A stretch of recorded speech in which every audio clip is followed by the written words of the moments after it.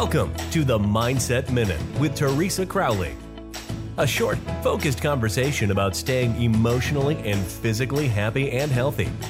Now, here is Teresa. Hello, and thank you for joining me on the podcast today. Each and every time this week, I've been trying to talk about thoughts and our thoughts and feelings. So what we do want to do is have you think about your thoughts. And can you always think of the best case scenarios? I can't, but I try.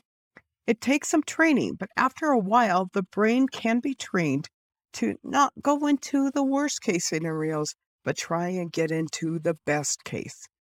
Thinking like an optimist, you can be a believer.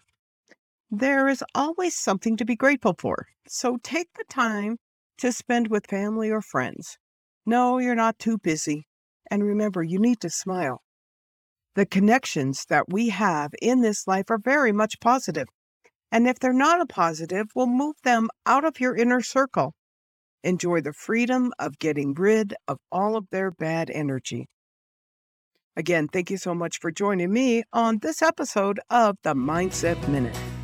Thank you for listening. We look forward to you joining us weekdays on the Mindset Minute with Teresa Crowley.